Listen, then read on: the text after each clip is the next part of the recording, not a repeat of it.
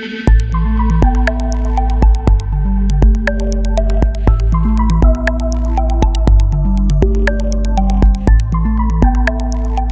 is the Oncozine Brief with Peter Hofland.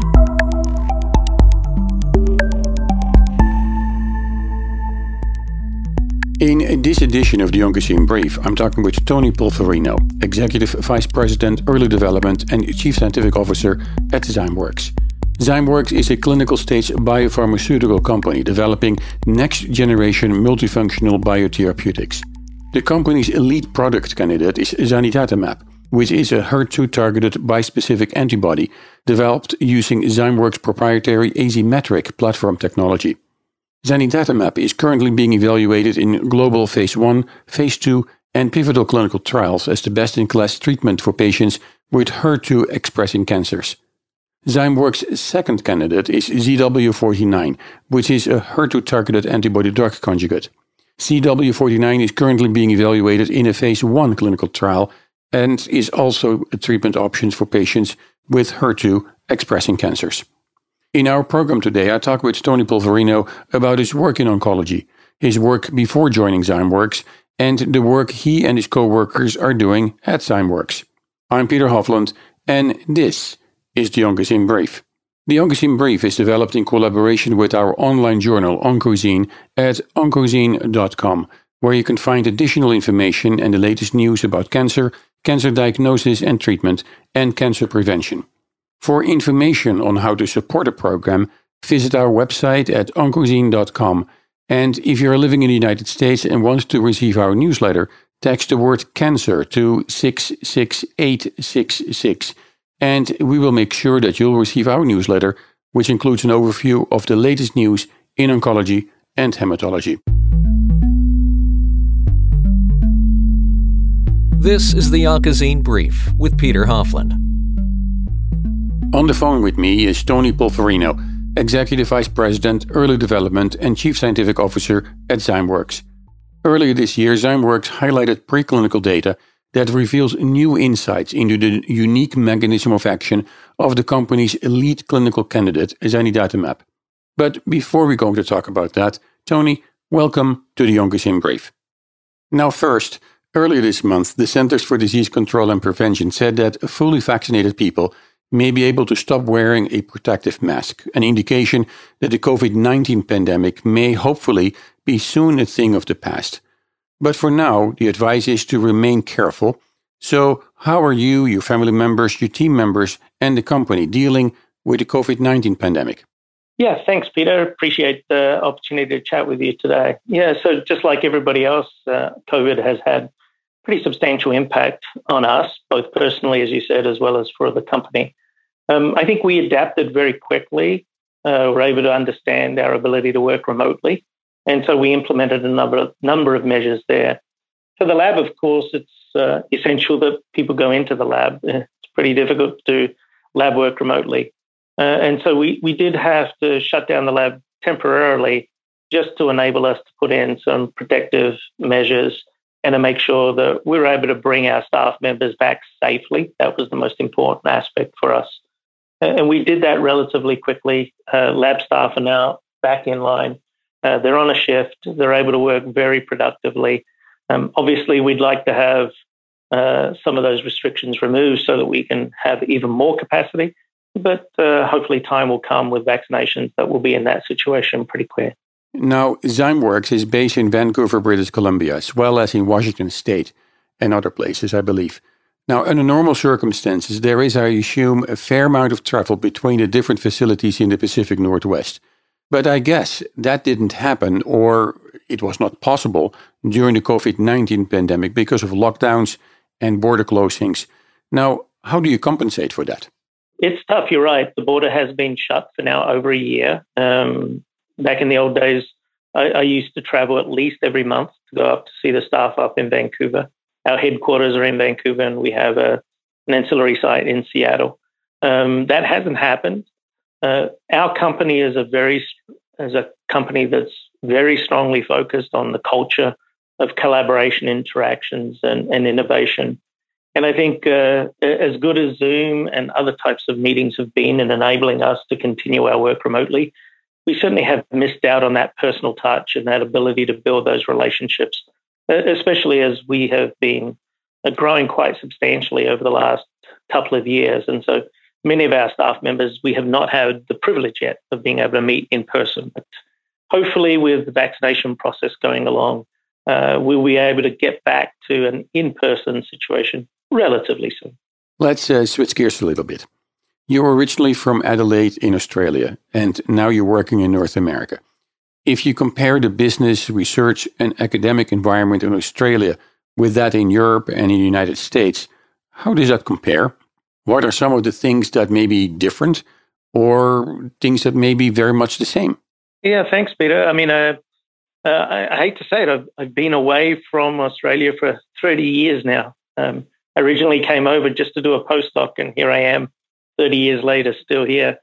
I think in some ways, the scientific community in Australia is similar to places in Europe and the United States in that it's a very strong and very productive scientific community, very good in the way of academic collaborations, etc.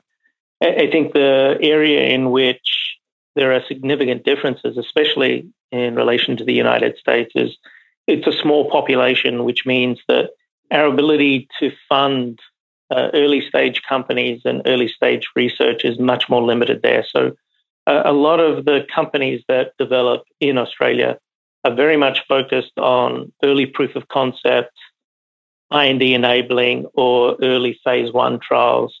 They really don't have the financial or the infrastructure to enable them to be more successful beyond that. That's slowly changing as we're becoming more of a global community with respect to financing, but it does represent a pretty significant impact to ensuring that those scientific discoveries are translated into benefit for patients. So in that respect, it's similar to maybe other smaller populations, smaller countries, where funding may be an issue and where populations may be smaller than here in the United States, and where people are scrambling to make sure that they can actually set up proper clinical trials with the right number of people. Is that the right understanding? A little bit. I think the ability to do clinical trials and to recruit in Australia is exceptionally good. There's been a number of regulatory hurdles that have been removed to enable innovative medicines to be tested in patients. I think the real difference is just the amount of money that's available to fund some of these companies beyond those early stage proof of concept studies. So, raising a few $1 million is doable in Australia. Raising hundreds of millions of dollars is almost impossible. So companies routinely will have to partner or make sure that they have other organizations in other parts of the world that are able to continue to expand that clinical development path. But I think the clinical development itself is a very strong aspect of some of the science that's ongoing in Australia. Well, that's very interesting. Unfortunately, here in the United States, but also in Europe, we don't generally hear a lot about Australia. Now, you have a very long background in drug development, and that's not only at Zymeworks, but also at other companies where you worked on very exciting projects. Now, without sharing any confidential information, what were some of the highlights in terms of projects that you worked on? Before I joined Zymeworks, I had a stint at Kite Pharma, which was an autologous cell therapy company. And I was very fortunate to be involved at Kite from the very early days. And obviously the biggest accomplishment we had there was being able to get approval for our first product, Yescarta, which is a CD19-directed CAR therapy for patients with B-cell lymphomas. And that was incredibly exciting, able to do that from IND to approval in 27 months. But I think as I tell the staff here at Zymeworks, I think the real value that provided for me was to be able to see patients respond. We had an overall response rate of something like 85% and a durable complete response rate of 45% in those patients. And being able to be part of an organization and part of a program that is delivering that type of benefit to patients is just really exciting, and is something that we all strive for in this community. So that was great to do. And the other part of that, of course, is because it was autologous cell therapy, we were actually monitoring patients in real time because we obviously had to get the cells from the patients. So we knew when they were coming on study and when we were providing the product back to those patients. So it was a fascinating opportunity at Kite. And then before Kite, I had a 20-year career at Amgen, as you pointed out, and really cut my tooth at Amgen, really learned all of the nuances and understanding the difference between good science and drug development. And there are obviously a lot of aspects of drug development and drug discovery that are important. And we were very lucky to be involved. I was very lucky to be involved in a number of programs at Amgen. And maybe the one that's most noticeable to scientific community and your audience might be the T-cell engaging programs that really are now starting to have a very significant impact on a number of different cancers in patients. Let's take a break. If you're just joining us, in this episode of the Oncogene Brief, I'm talking with Tony Polverino, Executive Vice President, Early Development and Chief Scientific Officer at Zymeworks. I'm Peter Hofland, and this is the Oncogene Brief.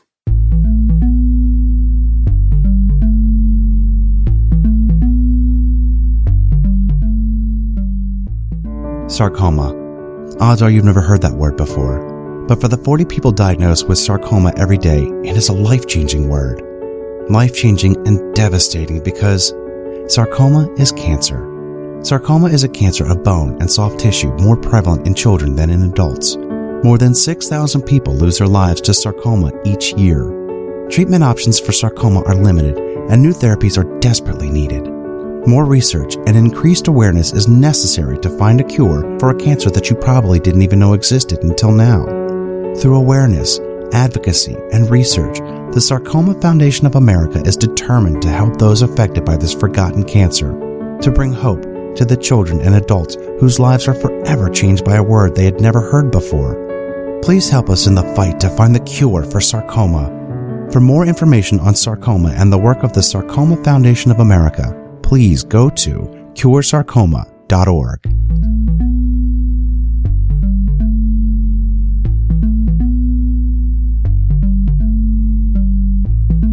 This is the Oncogene Brief with Peter Hofland.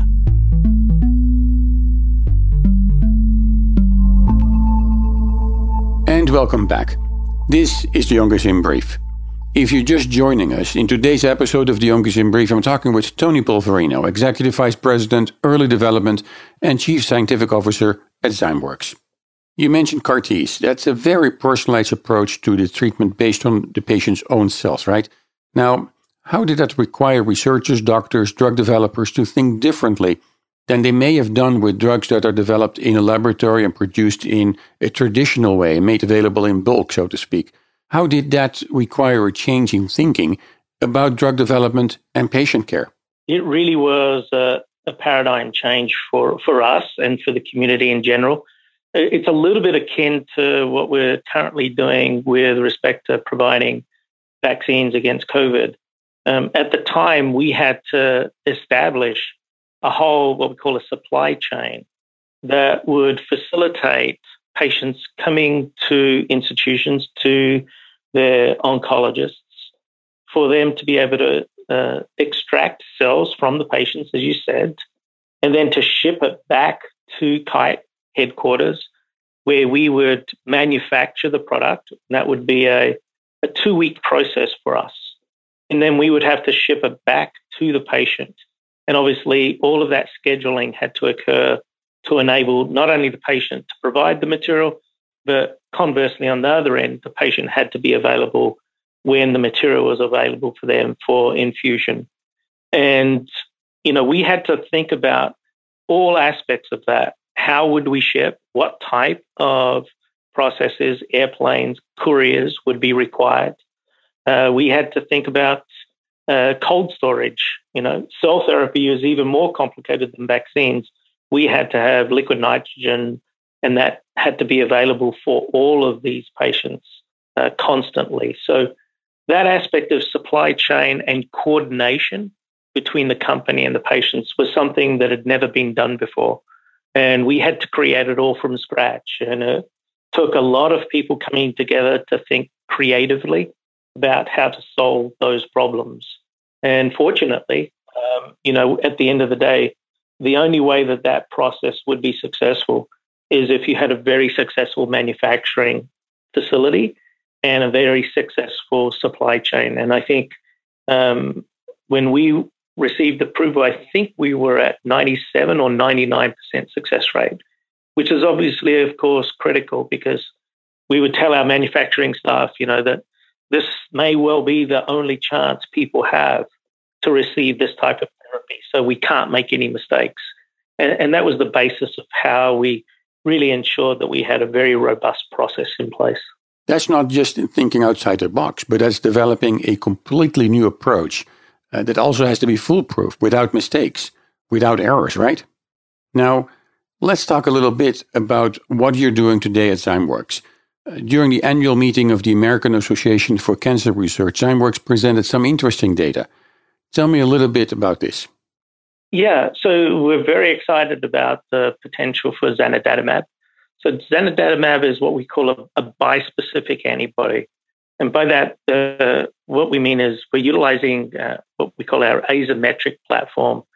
And this allows our antibody to bind to specific targets on whichever target we're looking for. And in our case, zanidatamab binds to two non-overlapping epitopes of HER2 that are encompassed by trastuzumab and pertuzumab. And just the binding of the two epitopes alone doesn't really explain the characteristics of zanidatamab. So as a result of that, what we call biparatopic binding nature, what we see is a very significant improvement in binding to HER2 on the surface of tumor cells. That binding results in a much more substantial internalization of the HER2 receptor from the cell surface, which obviously inhibits signaling from that receptor and leads to tumor cell death when we have dependency on that tumor for that receptor. And so those properties really help differentiate zanidatamab from other HER2 targeting agents that are currently in clinical development. And the information that we presented at AACR this year extended some of that work to show that when we have binding of zanidatamab to HER2, this results in a unique cluster formation on the surface of the cell. So because zanidatamab can bind two different epitopes, it ends up causing high order cluster formation, these sort of aggregates at the surface of the cell. And that by itself, we think, is responsible for the increased internalization of the receptor. But the other thing we were able to demonstrate is that cluster formation also enabled CDC activity, or complement-dependent cytotoxicity, to occur, which is a property that is not exemplified by either trastuzumab, pertuzumab, or the combination of the two. And so we think the collective experience there of all of those aspects really help differentiate the activity of zanidatamab relative to other HER2 binding therapies that are out there at the moment. So when we talk about HER2, a lot of people may immediately think about breast cancer and not necessarily about other therapeutic areas, other kinds of cancer. But tell me a little bit about this, because I understand that breast cancer is not your immediate focus, right? We are focusing on breast cancer. Obviously, we think that there's a lot of potential for zanidatamab in breast cancer as well. But we also recognize that there were other diseases that were underrepresented, and that we thought that the application of a HER2 targeted therapy could have a very substantial impact very quickly on those patients. And so we've been able to look at two specific types of diseases, biliary tract cancer and gastroesophageal adenocarcinoma. So these are tumors that respectively, obviously, in the bile and the gallbladder were associated with that. And then gastroesophageal is the part of the stomach and the esophagus as well. And our interest in those two areas really came because we knew that there's a proportion of those patients, respectively, that have HER2 gene amplification. For gastroesophageal adenocarcinoma, there is treatment paradigms in which trastuzumab plus chemotherapy is available as a first-line therapy. And our clinical trials to date have shown that in patients that are refractory to either chemo or trastuzumab or a combination, we have seen a very substantial improvement in overall response rate of approximately 39%, a disease control rate of upwards of 60%. That was an extremely encouraging opportunity for us. And we're now looking at really extending those studies in those refractory patients, and then also looking at how we might be able to provide benefit for patients even in a frontline setting. And the FDA has agreed. They've provided fast track designation for us in that particular indication. For the biliary tract cancer, this is it's a smaller target population, as you said. Maybe what you said could be considered a rarer disease. But there really is very few treatment options available for those patients. Really, chemotherapy is the only treatment option available, apart from surgery. And again, we were able to look at patients that were heavily pretreated in BTC and showed that we were able to get similarly about a 40% overall response rate and disease control rates, again, upwards of 60%. And that's very, very encouraging news for those patients that really have no other treatment options available to them. And we've also been able to get breakthrough designation for BTC. And of course, if we continue with those studies and the regulators approve, zanidatamab may end up being the first HER2-directed therapy in that indication. So we think that the gastrointestinal type of cancers really represent a wonderful opportunity for us to provide significant benefit to patients. Of course, breast cancer, is also something in which we know HER2-targeted therapies are providing a value. And we're continuing to explore that space and understand how best we could utilize zanidatamab in a variety of different ways, whether in combination with different treatment options or even, in fact, as monotherapy treatment. So we're looking at zanidatamab for a number of different avenues and very broadly applied in different disease settings. That's a very interesting approach. And I think what you just mentioned in this approach may help a number of patients with high unmet medical needs. So you're providing a little bit of hope for patients that are suffering from these diseases, right? Absolutely. And that's where we saw this. We knew that we could impact patients very quickly that really had no other treatment options available to them. And that's how we prioritized our effort, which is not to say that we don't believe that there won't be benefit in breast cancer. But those studies will take a little bit longer to read out. And we're certainly actively pursuing those as well. So fortunately for us, we have a wonderful team here on our clinical development and manufacturing side that we're able to provide material and able to set those studies up. And we're just so excited to see those early results coming out from both of those indications that are providing hope, real hope for patients. Let's take a short break, and then we're back with Tony Polverino, Executive Vice President, Early Development and Chief Scientific Officer at Zymeworks. Zymeworks is a clinical stage biopharmaceutical company developing next-generation multifunctional biotherapeutics.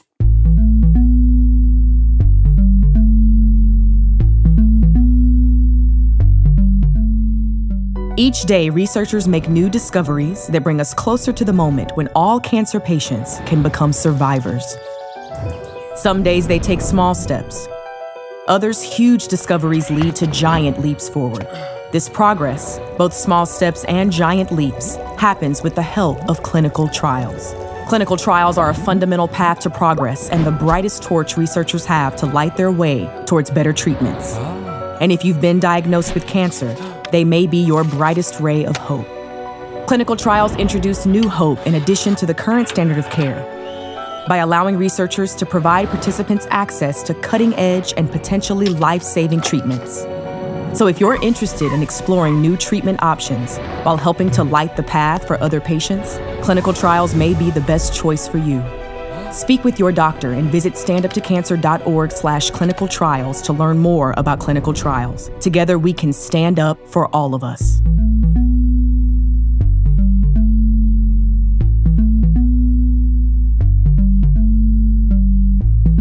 This is the Oncozine Brief with Peter Hoffland.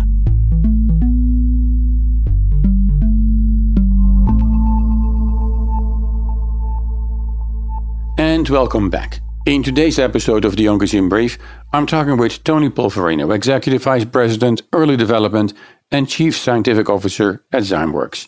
I'm Peter Hoffland, and this is the Oncozine Brief. In addition to zanidatamab, you're also working on the development of other drugs, including an antibody-drug conjugate, or ADC. So let's talk a little bit about some of the other products and the underlying platform technologies. Can you share something about this? Maybe I'll start with our ADC platform. As you said, we do have another molecule. We call it ZW49, which is an antibody-drug conjugate that is also in clinical trial at the moment. And ZW49 utilizes the zanidatamab backbone. So it utilizes that biparatopic binding ability to HER2. But now we've utilized our conjugation technology to provide an antibody-drug conjugate that we think will have value to patients.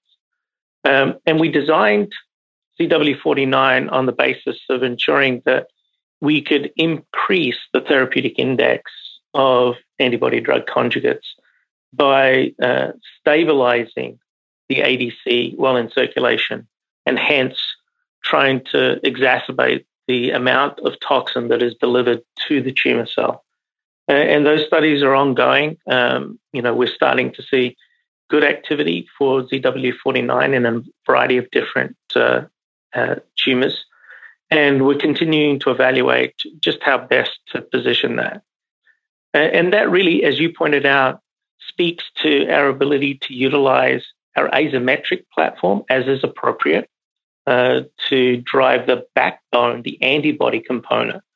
So in order to have an antibody-drug conjugate be as successful as possible, there are multiple components you have to consider. One is the antibody itself.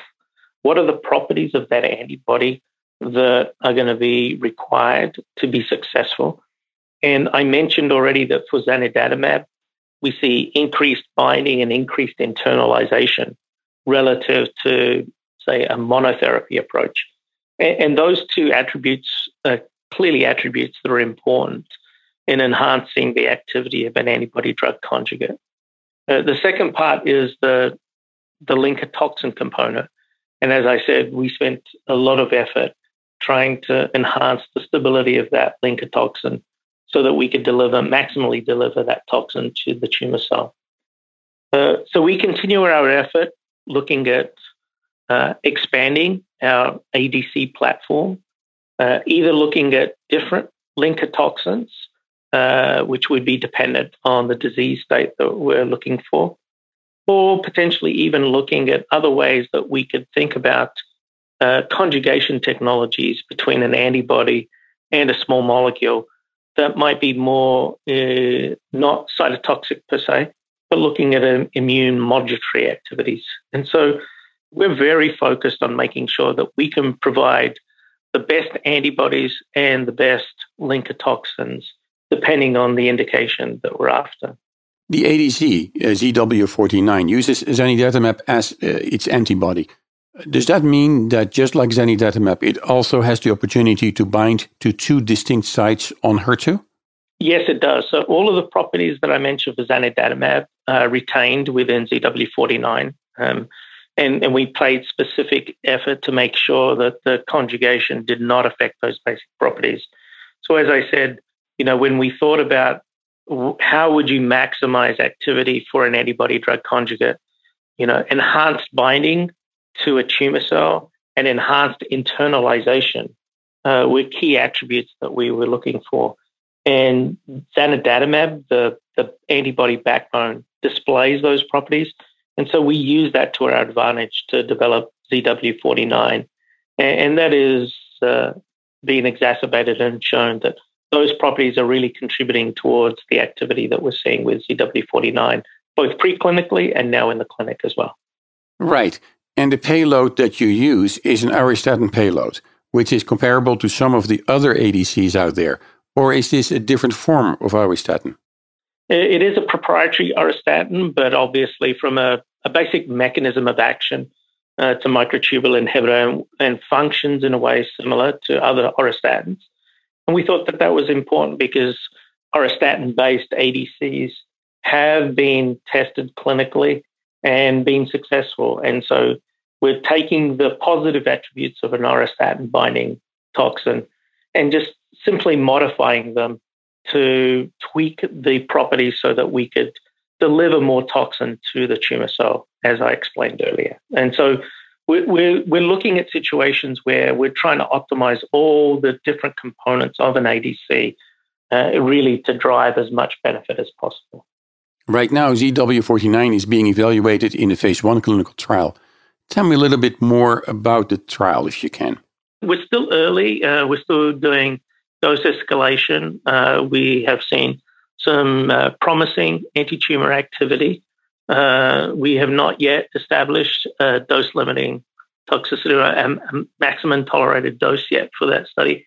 So we're continuing to look at dose expansion and also looking at different indications to understand how best we may be able to apply ZW49, and really, as is sort of implicit in everything that we do, our main focus is really driving benefit to patients and substantial benefit to patients. So those studies are ongoing. We continue to explore different doses, different indications, and really understanding the overall properties of ZW49 relative to other molecules that are in clinical development as well.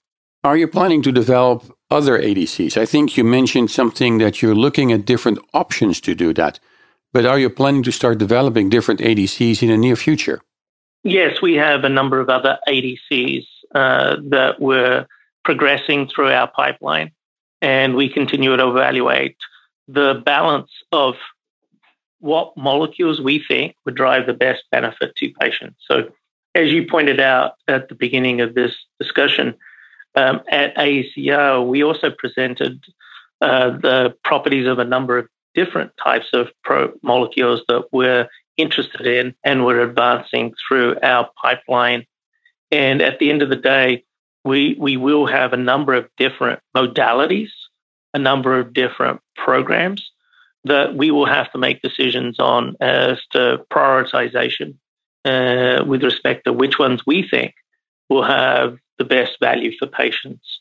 I think you mentioned at the beginning of this talk that we showcased our efforts on looking at co-stimulatory molecules as it pertains to T cells.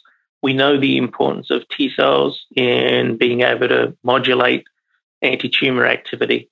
And so we have a very focused effort looking at how we can enhance the activity of T cells using co-stimulatory molecules. We also are very interested in cytokine biology. We know that cytokines are very, very powerful and pleiotropic molecules that have broad ranges of activities in the clinic, or in patients, I should say. Traditionally, though, they've been hampered a little bit because they tend to be a little bit too good, right? And you can have some systemic toxicities in trying to treat cancer with cytokine therapies. And so we are working on ways in which we are masking those cytokines so that they're becoming unmasked specifically in the tumor microenvironment, and hence focusing the activity of those cytokines at the site of the tumor and minimizing any activity in the periphery of those patients. And again, the implications there is we're going to maximize the therapeutic benefit to those patients. And then the third one we also highlighted was a new platform that is similar to what I just described with IL-12, which we're calling PROTECT. And in this case, again, we have a masking technology, but we incorporate a functionality into that mask so that not only are we masking the protein of interest, but as we unmask, we're providing some benefit to the patients by having an immune stimulatory component associated with that. So very broad and very interesting programs that we have at Zymeworks. I think there are 4 basic proprietary technology platforms Zymeworks has developed, right? That's correct. Protect was our new platform that we just unveiled at AACR this year. And we mix and match as it's appropriate. We can use the asymmetric platform. In fact, we do in a number of the other molecules that we develop. And that's really one of the aspects that differentiates us, is that we're not just a single platform company. We have multiple platforms, and those platforms are all interchangeable. And so we design molecules based on the properties we want incorporated into that molecule. And then we pick and choose different components of those platforms to enable the biology to be driven the way we want to drive it. And they're the ones we've revealed to date. Of course, we continue to look at other biologies and other platforms that may be appropriate. And hopefully in the not too distant future, I may be in a position to talk about some of those other platforms as well.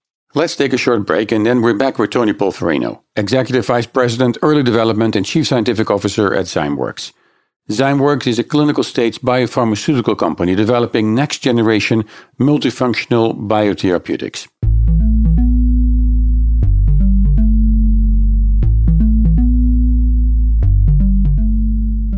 Cancer. Cancer is a complex disease, and the possibility of getting cancer is pretty scary.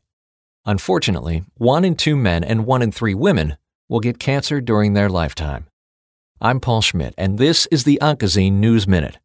Did you know you can help reduce your own risk for certain cancers by making healthy choices like eating right, being safe in the sun, staying physically active, and not smoking?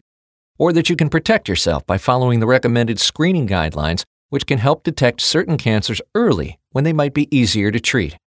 To learn more, text CANCER to 66866 and we'll email you our free newsletter, or visit www.oncozine.com. The Oncozine News Minute is a project of the American Association of Medical Education and Information in collaboration with Sun Valley Communication and Physicians Weekly.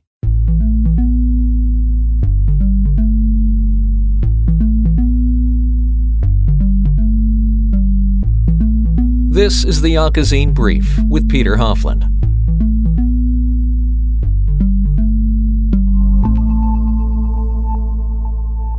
And welcome back.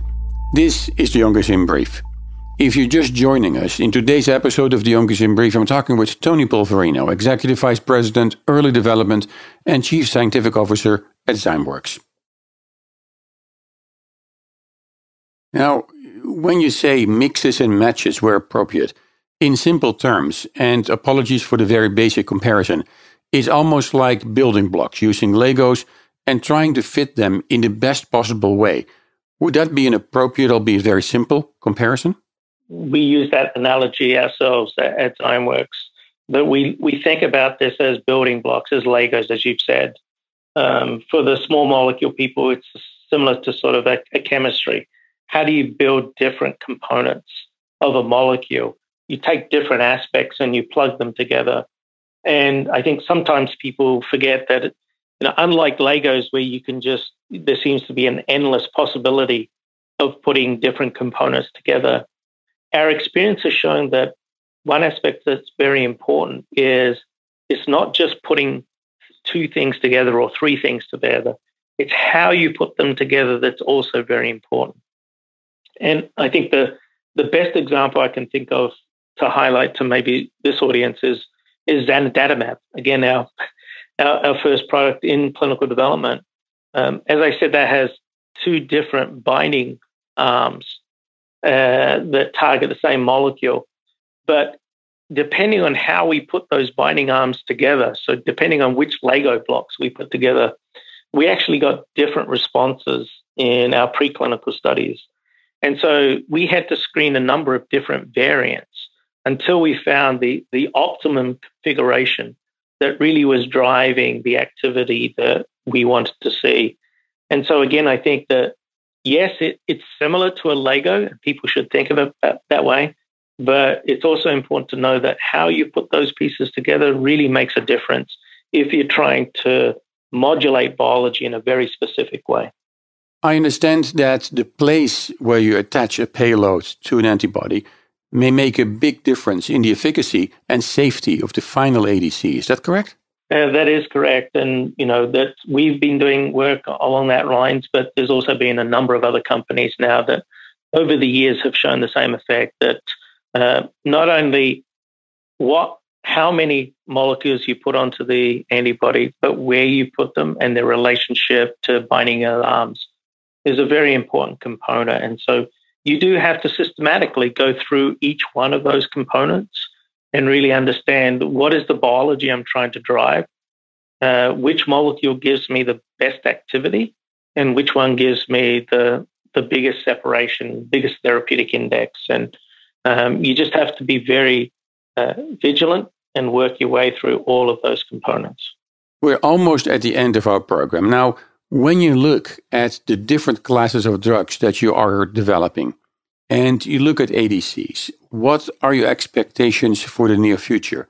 What I mean is, early this year, the Food and Drug Administration approved the 10th antibody-drug conjugate, which is very exciting news, very good news for patients. But where are we going in this field? Right now, ADCs are primarily being developed in oncology and hematology, but that doesn't have to be the case, right? Well, I think for all therapeutics, whether it's an ADC or non-ADC, but I think we're understanding that oncology, inflammatory diseases, there are a number of different diseases in which it's a multifactorial process that is ultimately resulting in the disease manifesting itself. And history has taught us that inevitably that you have to attack multiple different components of biology to maximize activity in different indications, different settings. And so I think it's very encouraging, as you said, that it's taken a while for the ADC field to start to learn from some of the lessons from the early stage process. We're now, fortunately, in a position where we're starting to see much more success in that space. And I think that is going to garner more and more activity, not only within oncology, but in other disease areas as well. And I think that can be complemented with molecules that don't have a cytotoxic component. Molecules like zanidatamab, but we're able to provide very significant benefit in the absence of any chemotherapy arm at all. And so I think combination approaches and also specific indications, I think you'll have a need for each one of these types of modalities. And in the future, our ability to mix and match, I think, will be wonderfully important so that we can really provide benefit to patients that is going to be as substantial as possible and minimizing any side effects, toxicities that may be evident. Tony, thank you so much for joining us today and sharing some of the exciting things that you and your teams at Zymeworks are working on with us. Peter, it's been a pleasure. Thank you very much for the time today.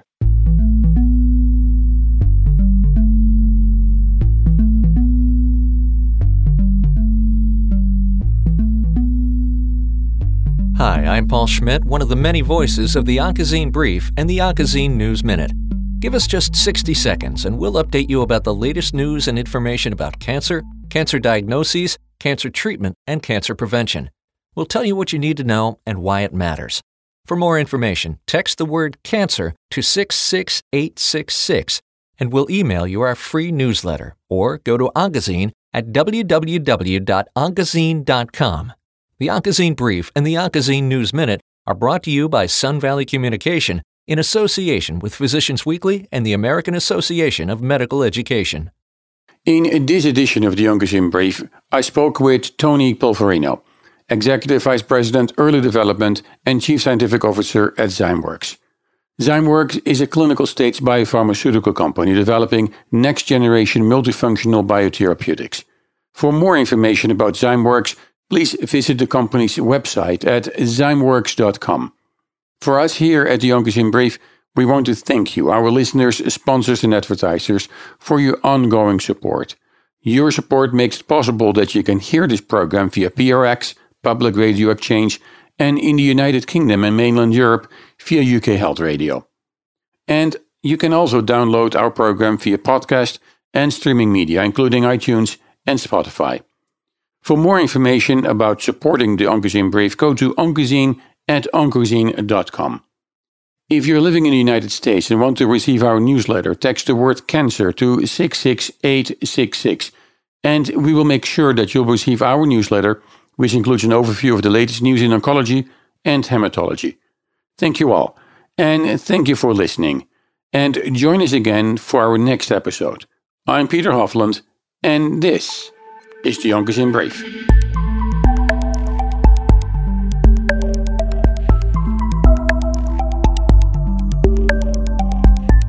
The Oncozine Brief is produced by Sun Valley Communication in association with Physicians Weekly and the American Association of Medical Education. Support for the Oncozine Brief comes from listeners of this station and our commercial underwriters and advertisers. For more information about advertising, underwriting, and sponsoring options, visit Oncozine at www.oncozine.com/underwriting. The Oncozine Brief contains health and medical-related information and is provided for educational and entertainment purposes only. The content in this program is not intended as a substitute for professional medical or health advice and does not replace your doctor's advice and guidance. Your doctor is the best person to answer questions about your personal health. If you hear something in this program that doesn't agree with what your doctor has told you, ask him or her about it.